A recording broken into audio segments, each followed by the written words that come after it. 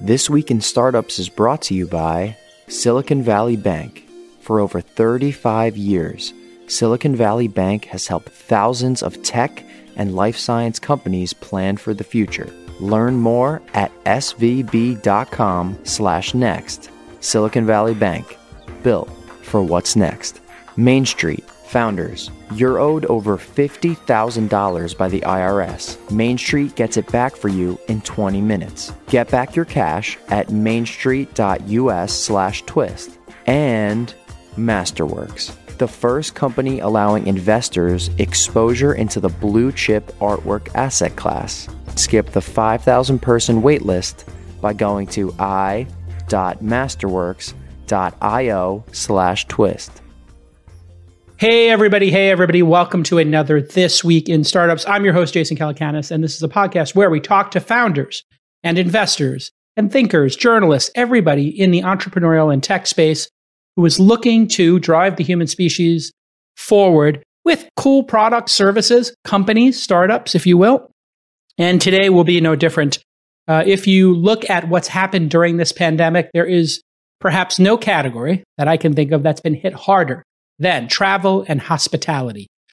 Airlines, hotels are crushed because who in their right mind would want to get on a silver tube with 100 other people breathing some amount of recycled air? Who knows exactly how dangerous it is to be on an airline on a flight? Maybe people are making a bigger deal out of it than it is, but it's clearly something that I'm not interested in doing until we get through this pandemic, to be totally honest. And another trend had occurred even prior to the pandemic, which is people like to get outside. They like to do that forest bathing. They like to get out there and camp. And we had Hip Camp on the podcast, among other people, following this trend with products and services, again, that delight customers and empower them to do interesting things with their free time and travel.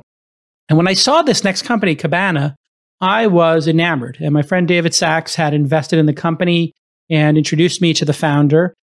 And I just thought, wow, I have been watching the van life hashtag on Instagram and other places and been enamored with, candidly, people driving up and down the coast and across the country and going to the amazing parks, national parks we have here in America. And I thought, wow, that's a great idea for a company. Of course, then Cabana.life, you can go check it out, came out with a fleet of vehicles that allow you for about $200 a night to rent a van, a conversion van that has a bed and a bathroom and cooking equipment and all that great stuff. So you too can go live that great outdoor lifestyle. Full disclosure, we have invested in this company. Not only have I, but our syndicate at thesyndicate.com has invested in this company. And we're very pleased to have made that investment because we think this idea has legs. Welcome to the program, Scott Kubley. Thanks, Jason. Thanks for having me. Well, thanks for having me on the cap table as well. I appreciate that. Tell everybody, what was your inspiration for starting Cabana? Mm-hmm. And then how is it going? Because I know that there's been some great news about the initial fleet being sold out. So take that in whichever order you like. Yeah, absolutely. So, I mean, the genesis of the idea was really, I was working for Lime before Cabana, and I was on the road. Scooter company. The scooter company. Micromobility company. Yeah. Yep. And I was working there. I was on the road probably 80% of the time. And I was actually down in Sydney, Australia for work. And I was sitting at a friend who I hadn't seen him in about 10 years. And I was sitting at his dinner table. And we were just, I had a really early morning flight. And so I was looking at maybe getting 3 to 4 hours of sleep and a pretty long Uber ride back to my hotel. And I remember just saying, like, oh my God, I wish my hotel were right outside your house, or there was some way to bring all of my stuff so I could stay at your house. Yeah. And so then we opened another bottle of wine and we started riffing about what that would look like. I got even less sleep. We started talking about, like, could you do it before you had autonomous vehicles? How would it change after you had autonomous vehicles? And, what would the form factor look like? And, so then went back, forgot about it for a few months. And then as I was leaving Lime, trying to figure out what I wanted to do next, the idea kind of came back to me, and I actually forgot the origin until my friend reminded me the origin of it. and kind of worked on it in secret. My wife was not really excited about me doing another startup. So this is like my version of cheating on my wife. It's like working on a startup without telling her. And then, honey, I have to tell you something. Exactly. I've been doing something on the side. It's a startup. And she was great. No, she was basically like, yeah, it's the only thing that I can see that's making you happy and interesting you about work. So do it, find a side hustle, set a deadline for raising money, and you can do it. And so that's kind of like the origin story. And how it's going? I mean, it's been going really great. I mean, September, which is wrapping up, we're 86% occupied. Our room rate's up to over $230 a night. And 86% occupancy, that is like approaching kind of like the practical limit because we have to take cars out or vehicles out for maintenance. Got it. Sometimes people drop it off on a Tuesday, pick it up on a Wednesday, but Explain really going well. What the 1.0 of the van is. Mm-hmm. What type of van is it? What is the experience like? Yeah. So basically, I mean, what is the experience like? It really, like what we're shooting for, and I think what we're getting pretty darn close to is a hotel on wheels. So the idea is something super simple. It has all the amenities that you would get in a hotel room. So super comfortable bed, like 8-inch memory foam mattress, television, Wi-Fi, free Wi-Fi instead of trying to upcharge you on it. And a full shower and toilet and sink, right? So that you can get cleaned up. I'm 6'4", and I was kind of our design human, so it fits me. And then it's got some social space so you and whoever you're traveling with can sit down and have a glass of wine or a can of beer. And all of that is fit in Ford Transit high roof van that's about the length of a Chevy Suburban. So it's a Ford Transit 250. Is that the model number? Correct. So that is a shell of a cargo van, basically. That's Ford's platform vehicle around the world for doing commerce, right? Like if you were a plumber or you're delivering, it's got the sliding doors on the side. It's got a nice high ceiling by default. And it's a really well-built, rugged shell of a vehicle. But you had to build everything inside of it, correct? You're doing that on your own custom. You're customizing the inside of these. No, that's exactly right. So it's, everything from, kind of like running all the wiring that we need, insulating it so that you can, sleep in, outside a ski resort in the middle of winter, all the way to, kind of like finishing out so that the fit and finish like befits kind of a hotel room. And I know those transit vans cost about $50,000. So then you spend another $50,000 outfitting it or something in that range? Our first set of vans, the first 10 vans that we built were right around $100K. Great. To build out. And then the next batch of vans that we're currently building, same model, same build out, is coming in at around 80. Oh, okay. So you got some economies of scale. Building the 20th or 30th one is a little bit cheap. Exactly. And we think we can bring the cost down to probably 65 to 70 before we get into really modular production.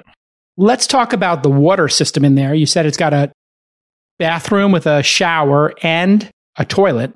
Yep. That to me seems incredible in such a small footprint. How much water is stored in the vehicle? How long of a shower can you take? And then how many times can you reasonably use the bathroom? I don't want to get too graphic here. No, this is I was curious about that. And then if you were on a road trip, how would you get the water out and evacuate the toilet? Yeah, no, that's great. So you can we have 45 gallons of freshwater storage, and then we have 45 gallons of gray water storage. So that's basically the shower, runs the shower system. And then the toilet has about 5 gallons of water storage or waste storage.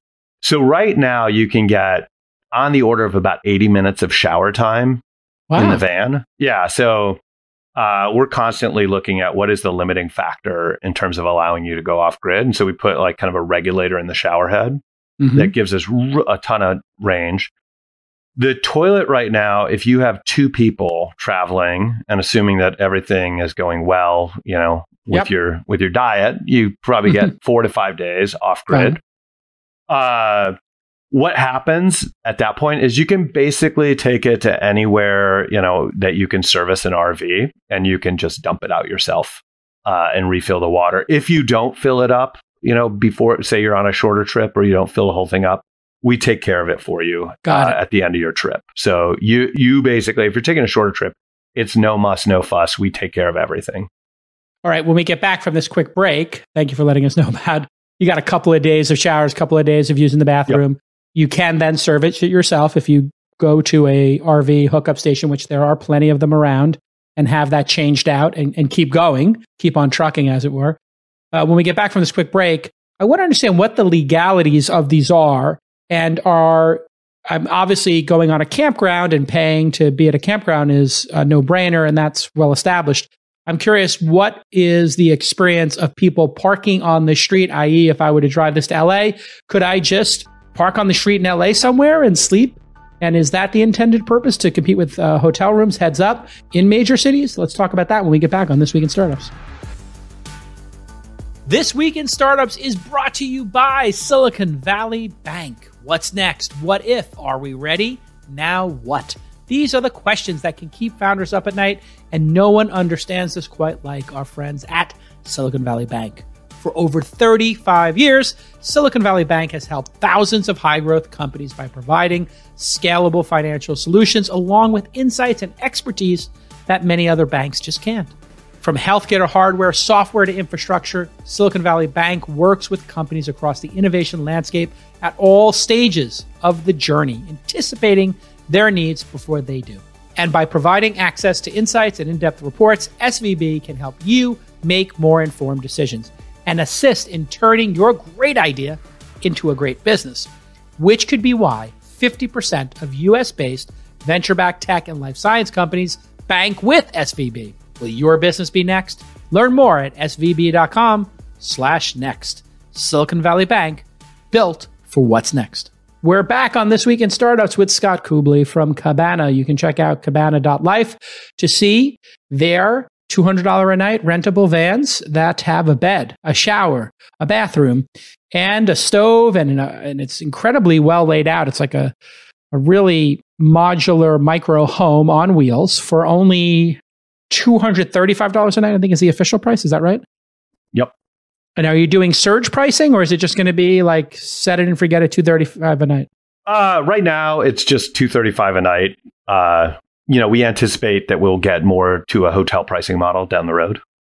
And what's the average number of nights people have been renting it for? This service has been out for a couple of months now. Yeah, it's about 4.5 to 5. A little longer in the summer, a little shorter in the winter. Got it. So people are weekend warriors, or maybe taking it for a week. Yeah. To my question before the break, I'm curious. We here in Silicon Valley are seeing people with RVs parking on the street up and down El Camino Real. From what I understand, professors at Stanford were staying in RVs because there was an inability to pay for housing in the Bay Area because of prices, and people were parking their RVs. And when I lived in LA and Marina del Rey and Santa Monica, there were these weird side streets where you'd see RVs parked permanently, and people were obviously living in them. Mm-hmm. What are the basic regulations of parking an RV or a van and sleeping in it overnight? In a city, it really varies jurisdiction to jurisdiction. So here in Seattle, where we started, it's completely legal to sleep in a well-maintained vehicle. And so, if you want to get like the $1 million view, you can absolutely get it. You don't have to worry about getting hassled if you're parking, about parking illegally. I've stayed in San Francisco, 3 or 4 nights when I brought down the vehicle to show to David and a couple other investors. Stayed down in the financial district one night, in the Haight another, in the outer Sunset visiting a friend. No problems. Generally speaking, can get a little loud. You might have the Haight. It didn't get a little loud on Haight Street. I might have had too much to drink, so okay. I walked back to my van from the happy hour. To be clear, I walked back. Yeah, yes. And it was plenty quiet. You can sleep drunk in a van. You just can't drive the van drunk. Correct. That is, yes, 100%. No, so every city's a little bit different. I think LA, it's legal in some places, not in others. And it varies like when they renew the legislation. That makes it so. But generally, you're good to park on the street. Yeah. Is there any best practice around that in terms of security? My thing would be like draw your curtains, right? Yep. So that, people can't see a light on coming in from the outside. That's for your privacy and theirs. Yep. I wouldn't park in front of somebody's front door, right? Like if if there's a side street that doesn't have a front door on it, park there. If there's a park across the street, park next to the park. Basically, don't take somebody's parking space if if they're a resident, and you're generally going to be okay. If you're staying in a place just a night or two, nobody's going to notice you until you're gone, right? And these vehicles are really well maintained. They look professional. Good. And so, generally speaking, wherever you are, you're not going to get complaints from the neighbors, is what we have found. And do they have like the logo of, or are they just plain? It's a subtle branding, but it does have the logo on it. Yeah. And the brand name. And so are people actually using them in cities as opposed to using a hotel room? Because I always dreamed when I was on a budget, it would be very cool when you used to come to Silicon Valley and I would go up and down Sand Hill Road, you had to have a rent-a-car and a hotel. Yep. Rent-a-car was $100 and change a day. Hotel was $200 and change a day. Exactly. You put those two together, you're at $400 or $500 for the day. And here you're $235. You're basically cutting your costs in half. Yeah. No, that's exactly the vision, right? Is like you have like the ultimate flexibility. You can move around without checking in or checking out of hotel rooms. And what we found pre-COVID, we had about 50% of our travelers or customers were locals and 50% were people coming in from out of town. Those people coming in from out of town, I would say about 2/3 of them were using it to stay in the city at least one night. We've had people use it for Thanksgiving, like the spare bedroom when the in-laws come in town. Very We've smart. had people or that are planning on using it for that per kind of like their inquiries to us. We've had people use it as a spare bedroom for quarantining when they're visiting relatives. So we had one guy who has an Airbnb based bed and breakfast, who actually rented one so he could park it in his driveway so he could rent out a room in his Airbnb. Right. Because he's probably getting more than $235 for his place. Yeah. So you get the arbitrage between those two things. And so who is the customer today? And I know it's early days. You've got we're here in September of 2020. You've got 24 of these, 36 of these on the road. How many do you have on the road? And what's the early adopter look like for you? Yeah, we have 10 on the road and we have 25 more on the way. That'll be opening a few new markets. So early customer is, I would say, generally 25 to 45, trending to the early 30s. Usually couples, about 50-50 male, female. Mostly people that have never done this before. Interesting. And so, it's people that probably wouldn't use a more traditional RV. They're not like the hardcore dirtbag climbers or, mountain bikers. They want like an elevated experience, but they want to get out into nature. Because we've basically gone from 50-50 locals, tourists, to 95% locals who are just using it to get out of town. That's fascinating. So you're only operating in Seattle right now, correct? Yep, correct. And so you would think it might be people coming into Seattle, then taking it, doing a business trip, and then maybe doing a little off-roading. Yep. But instead, it's the people who are in Seattle who are doing a weekend away or a long weekend away and trying to get a road trip under their belt. Exactly. And it's funny because when we first started, we were absolutely like going after kind of hotel replacement, the bleisure traveler that's trying to do like a business trip and then some climbing or, whatever. What did you call that? Bleisure, business leisure. It's a portmanteau. But what we found is like really like COVID. Wait, business leisure travel. Yep, exactly. So this is like a thing that people actually do. Wow. Bleisure is an actual term. There it is. Bleisure travel, BLEISURE travel is a portmanteau. I guess a portmanteau is a combination of words. Is that what it is? Yeah, exactly. A portmanteau is a large trunk or suitcase or a word blending the sounds and combining the meaning of two others. For example, motel from motor and hotel. Got it. Or brunch for breakfast. I didn't know what a portmanteau was. But I'm actually now, this is why you should listen to This Week in Startups. You now have learned two buzzwords for your dinner party. A portmanteau is actually one of those suitcases that had all the different, equal parts. It's like one of the ones that folds up. Did you know that's a portmanteau as well, Scott? I did not know that was the origin, but I love that all of the examples are travel related. Yes, a portmanteau is a word, and listen by words, but It is also a large trunk or suitcase, typically made of stiff leather and opening into 2 equal parts. So, when you open those and it would be like a bunch of liquor bottles on one side and, like the cocktail equipment on the other, that's a portmanteau. I love it. That's interesting. I did not know that. The portmanteau is a lost art. I feel like it is.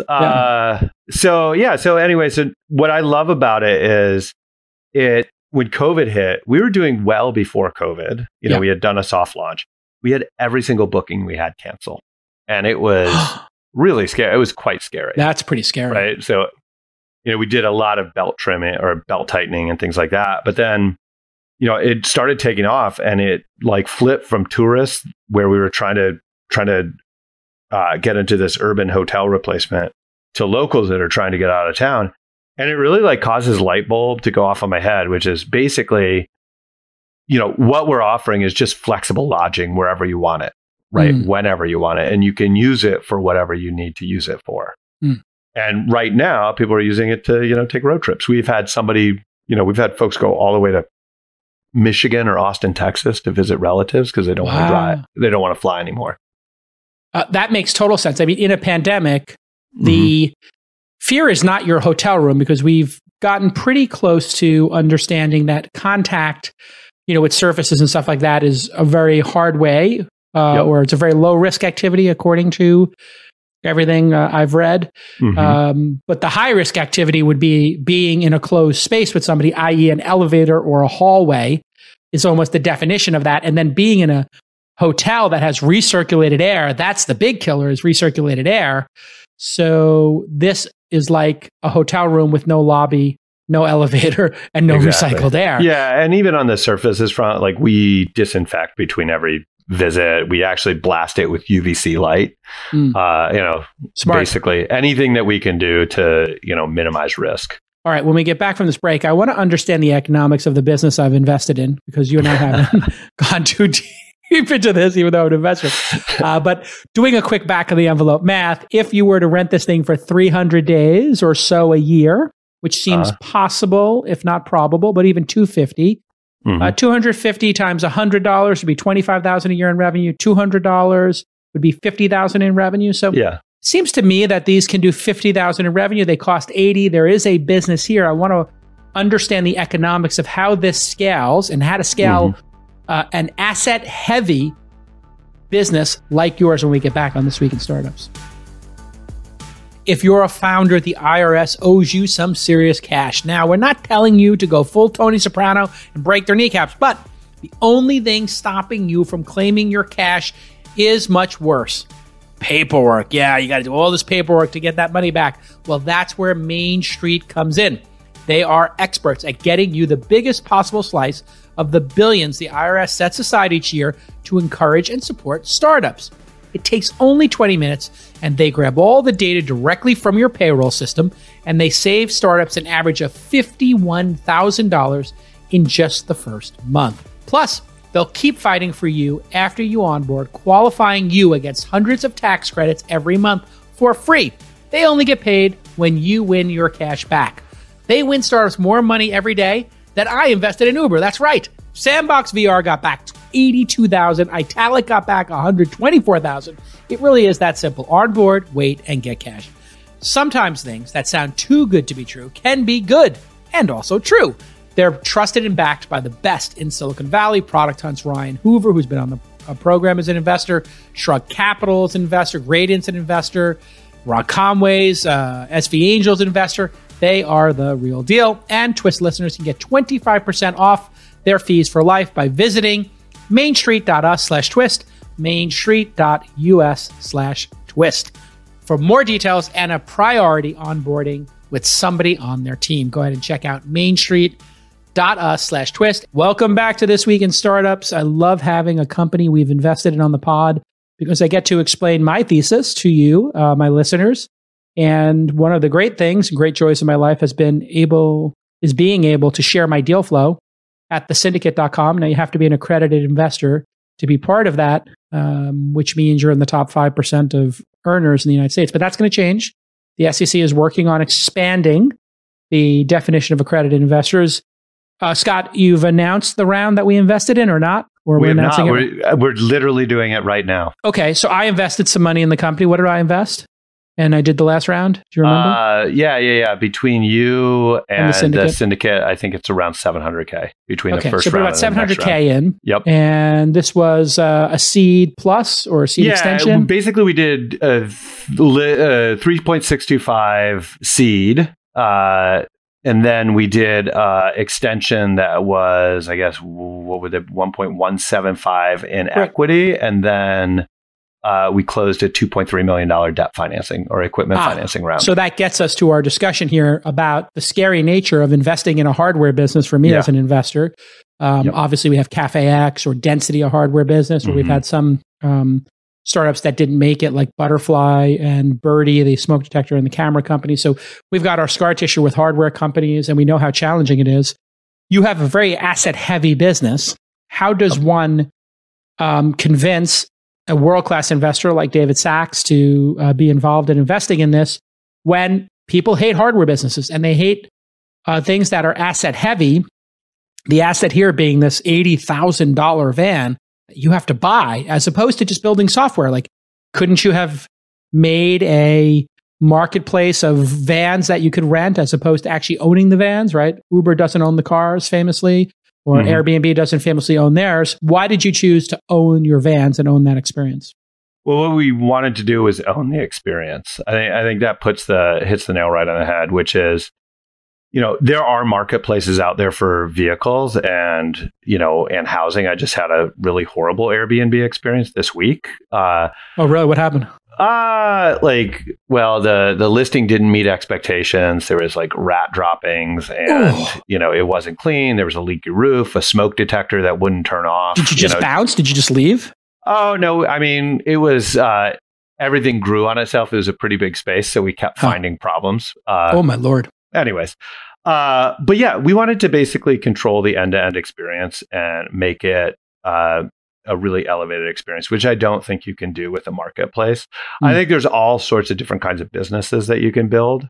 And I think from building an asset-heavy business, I mean, right now, to get started, we own the vans. But longer term, like, our big challenge is how do we get more capital efficient? And that can be, equipment financing. It can be, a franchise or license model. It can be, a consignment model. So there's all sorts of different ways that we can get asset light. What we want to do is, like, first and foremost, like, basically get our unit economics dialed, right? So you mentioned, 50, 60 grand a month or a year per vehicle. Is that right? Am I nailing it right there? Ballpark. Yeah, ballpark. Yeah. I mean, the unit economics, it's basically you're running a hotel. That's basically what we're doing, is we're running a hotel. If you're building a hotel, you're building like a boutique hotel in a downtown, you're spending $300,000 to $500,000 per room. We're building them for 80, right? So that's an interesting way to look at it. You have shaved off 70% of the cost of building a room. So you're doing it for 1/5 maybe, or something like that? 1/4? Exactly. Yeah. The cost. Call it 4th or 5th. And then instead of taking 2 to 3 years to get a COP, certificate of occupancy, you're getting them, you can get them built like right now where they're hand built versus, really dialing our supply chain. It's 2 to 3 weeks per van to get it built, right? Versus 3 years. Wow. So it's faster to the market. You can build them one at a time instead of 50 to 100 units at a time, right? So that's better. And then they're mobile. And so if the market tanks, you can move, or if you have a lot of seasonality in a market, you can move them where the demand is. And so you can optimize your occupancy. The unit economics, big drivers are room rate, vacancy rate, or occupancy rate, and then your CapEx, right? And then... Well, it's also staffing too, right? Like at a hotel, you have this whole staff. So you've also swapped out having to have a concierge and a lobby staff and a bellhop and all that stuff. Yeah, I mean, I feel like I don't want to like give away all the secret sauce and like tell people how easy it is because it's really hard. And it's hard. I mean, you're going to have to also maintain these vans. Yeah. There's going to be accidents. Things are going to get damaged. I mean, this is a mobile hotel room, so that adds a whole different level. The hotel rooms, you can keep an eye on them, right? And to dissuade any would-be competitors, I did clean toilets on my front porch for 6 months while we were getting up and off the ground. So, lest anybody want to take on this business, it's going to be brutally hard. I mean, I knew this is going to be a hard execution business when I invested. And as long as the founder is up for that, then it's fine with me, right? This is, this is going to be an operationally intense, and you worked at Lime. So there must have been some lessons from Lime. What lesson did you learn in the micromobility space? And do you think those micromobility companies are going to ultimately be profitable and work? That's a long pause, Scott. No, I mean, I don't know. I don't know. What I liked about this business. How about I focus on what I like about this business? Yes. Well, no, it's also the lessons from Lime. I mean, the scooter companies, they have challenging unit economics, right? They do. And so what I really like about this business is there's a lot of similar muscle memory and technology and things like that, user flow and whatnot. It's very capital intensive, as you mentioned, but from an operational standpoint, like there's a lot of details that are much more intense here, but there are some that are way easier. And what I like about it is that I think the barrier to entry is higher, and I think your success is predicated more on execution than capital availability. So when I look at like a Lime Bird fight, it's really about like your customers are competing for price and they're choosing based on price and proximity, right? And to a much lesser degree quality. And with a average transaction of $3 or $4, right, it's pretty hard to create an experience that people are going to choose you, even if they have to walk a little further. Whereas our average transaction is $1,000 to $1,200, right? And so we really, really can focus on high quality execution, and it actually matters. Yeah. And so that to me, a lot of the lessons learned are kind of on the operational side, but then, the lessons to unlearn are you really, really have to focus on the consumer experience, and you can't, everything needs to work. And so when you're turning over the vehicle, what is that process like, and where do you keep them? Like, there's been this thing where you like leave the cars and people come up to them and they open them with an app for Get Around or, Zip cars and stuff like that. Is that the plan here, is to have them in a central location, or to have them living in a bunch of remote locations, have a remote cleaning crew go, or how do you handle all that? And how do you think about the drop off pickup kind of scenario? No, it's kind of that distributed hardware model. And we basically right now, we basically have a box truck that serves as a room cart, and we just drive between the vans and turn them over. And the box truck's filled with all the things that you need to do to turn over, 6 to 7 rooms a day. So you can drive up to the car and you can change the water, and your box car has water in it? Water, wastewater, bedding, sundries, kitchens, tableware, like everything in the back of a box truck. And we can turn a room in about 45 minutes. Wow. That's absolutely fantastic. Now, what about, the thing I was attracted to with this business was there are some times when I think you've got a great business and people sort of taking these on the road and, that kind of business, the weekends, the staycations, or having people at your house, you need an extra room. I get it. The thing I was fascinated about was if you could get to 10,000 of these rooms, let's say, and you had 1,000 of them that were mobile, when there is a festival like Coachella, or there is a conference like Salesforce, you could ship these 1,000 incremental units to a location like, you probably wouldn't want to take them to Burning Man because they're going to get pretty beat up, but you could take them to Coachella with permission and park them in a Coachella-like situation, and Coachella could rent them for $500 a night and have on campground, sort of pop-up hotel, and you could monetize it for an even greater amount. I'm curious about your plans for mobile swarming hotel rooms when we get back on This Week in Startups.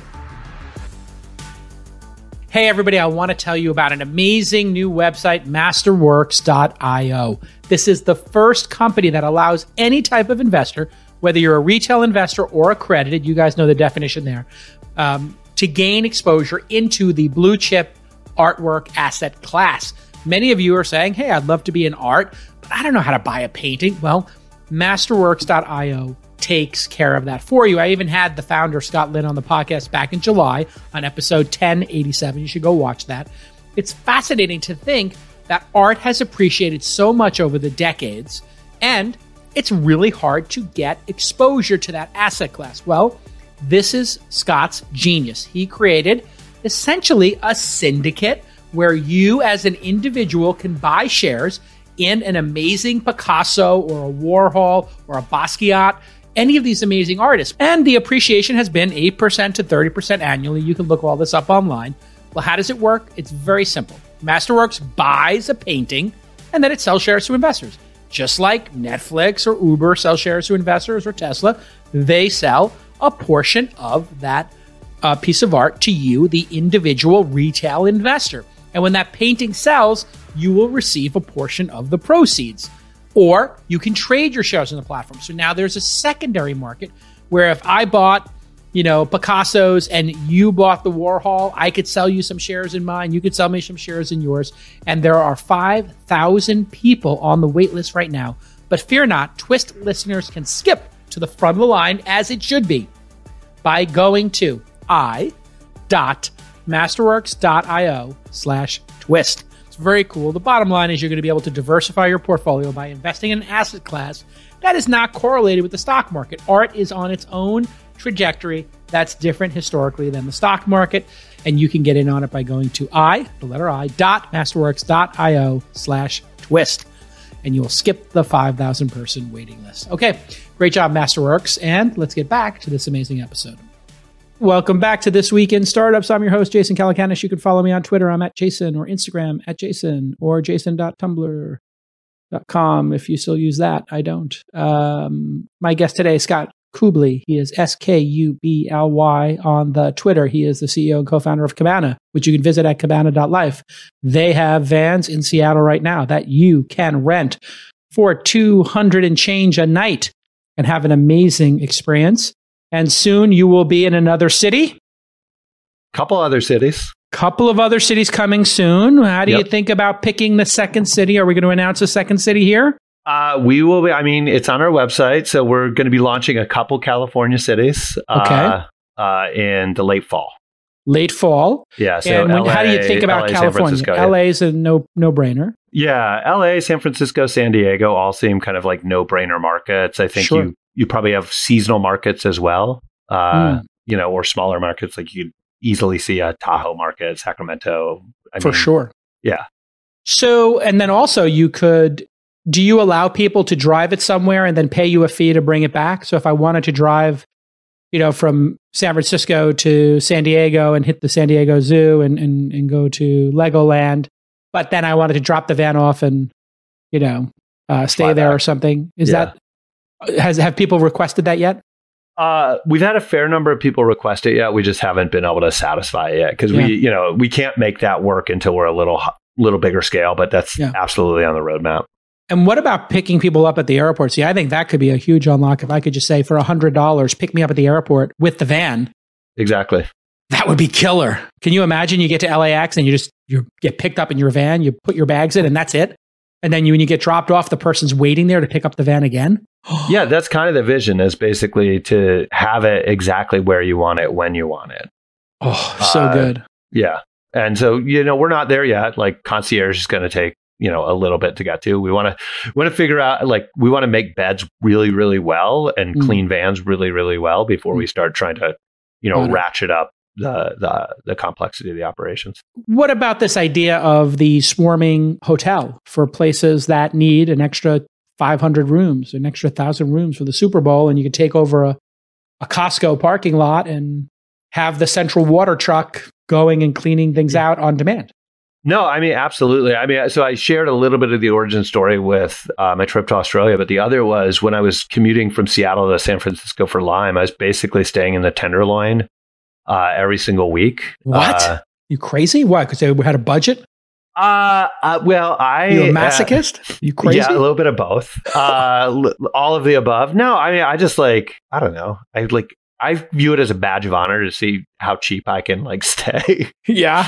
Don't be a hero. This is my advice. Yeah. Especially if you're on the corporate account. Don't be a hero. Yeah. This is like, I started like when they were like a Series B. And so, yeah, it's a little smaller company. Tenderloin is crazy. I'm going to go ahead and say, please do not park your Cabana Life van in the Tenderloin as an investor. Correct. I'm not sure if you're going to survive that. But what about, I mean, I would see Dreamforce. You could basically map conferences by room rate. And so like Dreamforce rolls around and your $120 hotel in the Tenderloin goes to $450 a night if it's still available, right? And so that was kind of this genesis of you can surge supply and demand, whether it's to a Dreamforce or a Coachella or South by Southwest or a NASCAR event or a Super Bowl or like a Big Ten football game on a Saturday rather. And so how do you think about an extended cab product? Because I noticed you've picked like what I think the 250 is like a mid-size conversion, but there are larger conversion vans that go a little bit wider. Have you thought about putting like a table in the middle and, 2 more captain's chairs and making an XL version of this? Yeah. So we do have a table in there now. But yeah, we're working on what we call our family van. And it's basically going to be a 4-passenger van.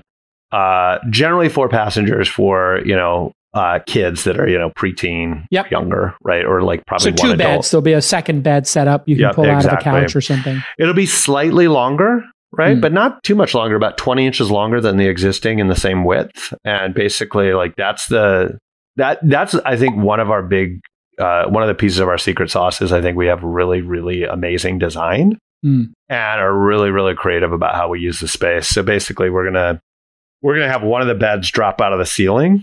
Sweet. And one of the beds sort of like where it currently is. And then you'll have a second row of seating.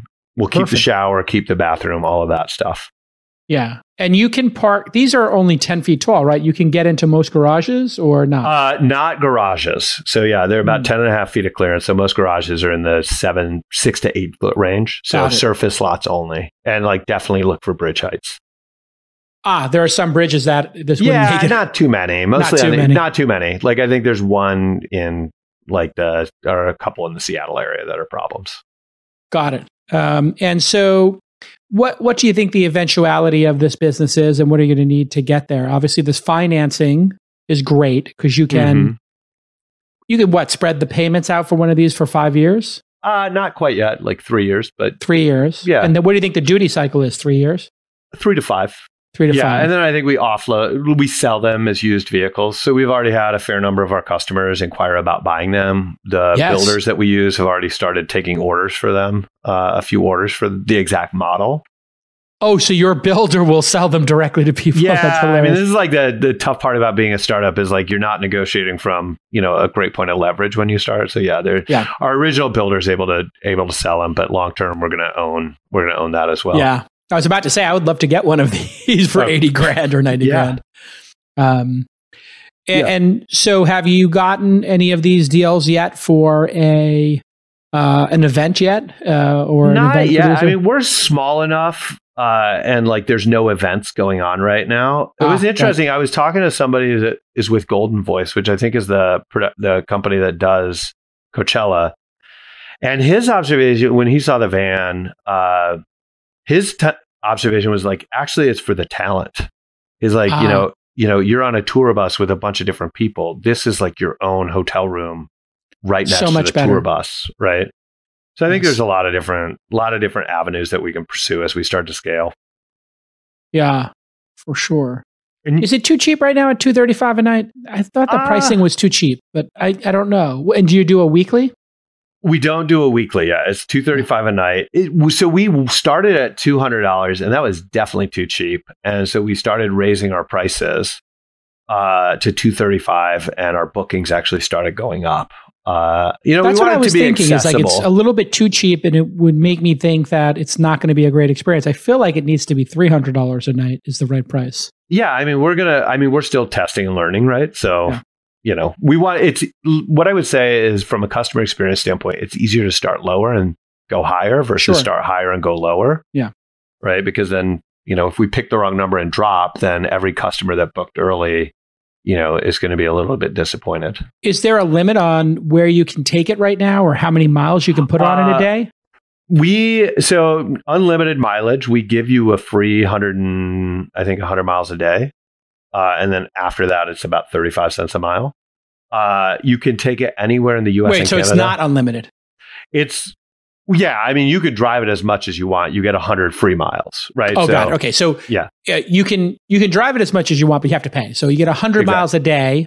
And if you go above that, you pay. So if you were to take it for 5 days to LA and back, that's 300 miles. That's 600 miles. So you would basically be 100 miles over for 35 cents, which would be another incremental $35. Exactly. So not that much. So if you did take it, if you do an extra 200 miles a day, you go to 300 miles, $300 a day. Yeah, exactly. But the idea would be you'd be driving somewhere and parking for 3 days, so you then accumulate another 300 miles.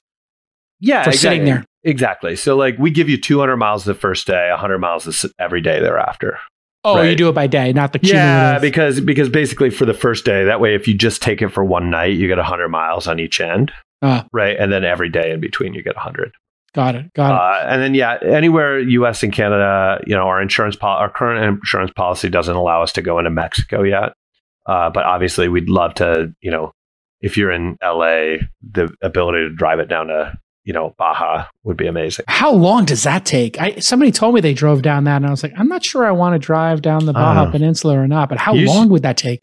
I don't know. You should talk to my co-founder. He has driven from British Columbia down to Panama looking for surf spots. So really, he would be the guy to talk to about that. Well, I mean, I think that's where this van life thing started. Is you had all these, rock climbers like the kid who does free solo. Exactly. He lives in a van. Alex Honnold. Yeah. He lives in a really raw conversion van. Yeah, if I was in my 20s and single, that is the lifestyle that I would want to be living right now. But I'm not in my 20s and single, so I need a little more luxurious product. So you'll know you're successful with this business when what happens? What do you think? For you personally, you need to see in order to know that you figured this out. Oh, that's a really good question. Are there milestones you're thinking about for the first year or two that you want to hit? I mean, raising money was one, and getting to 86% sold out. Those are good signs. Yeah, I mean, that's a really good question. I just I'm so focused right now on getting the experience done right that I haven't stopped to think about when does this when is good enough and when is enough enough. I've always been kind of motivated by trying to make a mark on the world, and so I guess once we've achieved that will be when we have achieved success. Yeah, I'll say 10,000. I'll say you have 1,000. I think 1,000 would prove that this scales. 1,000 would be $100 million in cars on the road. Yeah, I mean, if you're talking literal, just business, I think 200 vans is when we start being self-sustaining, right? Oh, you can pay for the executive team and all that kind of stuff. Exactly. 200 vans, we're self-sustaining. Great lifestyle business, right? 1,000, 5,000, right? 10,000 vans. That's where I think we start making a mark, right? Yeah, you'd be at 10 million in revenue a year easily, and when people think about a cabana, they're thinking about a van instead of a poolside. That would be great cabana. too. That is success, right? All right. Well, listen, continued success. Thanks for including us in the journey. It's a privilege to be able to be a shareholder in the company. And are you hiring now? Are there any positions you're hiring for? We are. We're hiring for engineering talent. So to help us build out the tech platform. Yeah. And can they be anywhere? Can they live in a van? Yeah, they can live in a van down by a river. They can live wherever they want. Great. So if you're a developer, you know what to do. First name at Cabana. Wait, what's the URL again? Cabana.life. Yep, Scott at Cabana.life. There you go, Scott at Cabana.life. Thanks for including us in the journey and continued success. And I would like to get one of these. If you can get me one, I'd like to buy one. But I'm going to wait for the family one because I do want to take the kids. But when you get the family one, just put me down for one, okay? Will do. Absolutely. All right. Continued success, Scott, and everybody who wants to work at a super dope company that's in the seed stage and get some of that yum founder early stage equity. Now's the time, people. Get on the journey, and you get 10 free nights of staying in a cabana if you take the job. Is that okay as a signing bonus? 10 free Cabana nights? Absolutely. You get 10 nights as a Cabana bonus. And if you refer the person, you also get 5 free nights. A 5-night referral. Sure, absolutely. There you go. Use the promo code Jason, you get free espresso. No, but you put one of those pod coffee machines in too, right? Yeah. I mean, it's literally like everything you get in a hotel we've got. You know what I notice is the more expensive the hotel I stay in, and Scott, I'm very successful now, you know. I stay in very expensive hotels, you understand. Uh-huh. And I used to be on a budget. Yep. And this is the thing that's making me crazy. When I was on a budget, I would stay at extended stay hotels because you would get a suite. Yep. And you get a kitchen, and you would get a coffee machine, and you get coffee, and you could make some eggs, and you got free Wi-Fi. And then I start staying at like these expensive hotels. No coffee. I stay at the Beekman Hotel, and I asked them to put a coffee machine in the room. We don't do that. I'm like, I'm spending $600 a night staying at the Beekman in New York. I'm like, I'm coming. I'm staying for 10 days. I'm giving you $6,000. Put a goddamn coffee machine in the. We can't do that. I'm like, okay, I'm going to stay in another hotel if you don't put a coffee machine in my room. And they're like, fair? Sorry, sir. I'm like, did you look at my account? The last 3 times I stayed there, I ate in the restaurant every night.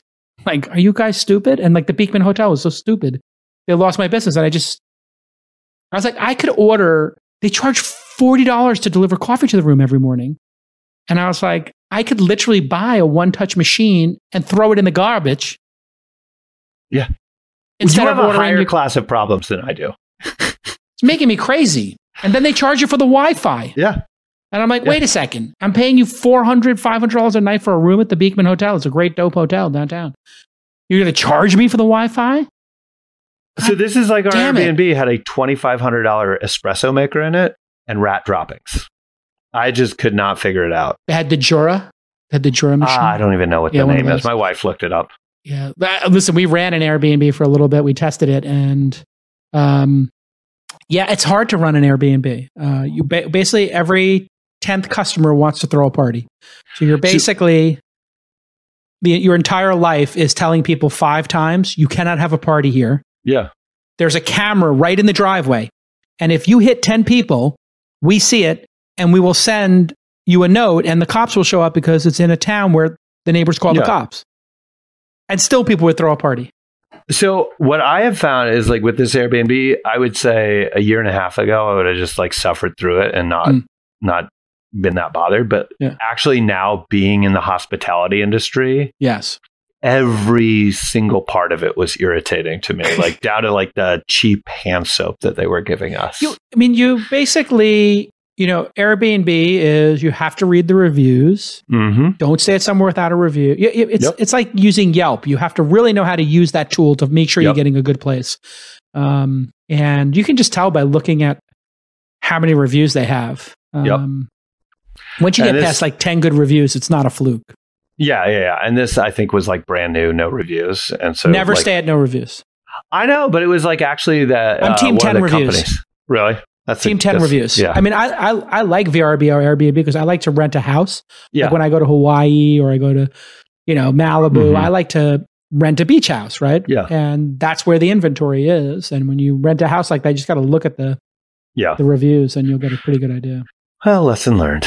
Lesson learned. Next time, just take one of your goddamn vans and. Well, I was with so the problem was I was with my parents and I have a toddler and I only have a 2-passenger van. This is like the most tragic part of this company. It's like, it's going to be a year before I can actually use our product with my family. I think that's why I was asking. I think when you get the family thing dialed in, I think kids love a road trip. So I've been talking to people, and my friend Sandeep, who's an investor in the company who works at FordX, Sandeep Madra, who's also an investor, and he went on a road trip this summer, and he had a great experience. And I think my kids are obsessed with these, RVs and stuff like that. It's like their dream to go on a trip. So I want to make that dream come true for everybody. And that's why we're very proud investors in Cabana.life. If you need more money, I think we were oversubscribed. People really want to invest in this company. So let me know when you want to do the next round. Maybe I'll chip off another milli, and we can chip off another milli when you're ready. Let's keep that growth. You have to basically show 3x growth year over year. You can do that, right? Yeah, I think so. If you're growing 20% month over month, it's like this business is very fundable. Yeah. No, I mean, and I think like, let's talk once we launch a couple California markets. That's going to be the magic, man. When you can take this and drive from, I know for me, I drive my own Teslas down from San Francisco to LA. I don't like to fly with the kids and everything. It's just easier to drive. Yeah. You pack up and you have your car down there. But if I could pick up one of these that the kids could stay in and we could drive that, and then we'd have, when we park at our Airbnb, we also have the rooms from this. Then I could invite more people to come stay with us. Oh my Lord. That's going to be the big one. I can't wait for the $300 one. And then being able to hand it off to you when you get to a certain city. That's going to be dope. All right, man. Great job. And stay safe. And Thanks, if you're looking for a gig, Cabana.live. All right. We'll see you all next time. Bye-bye.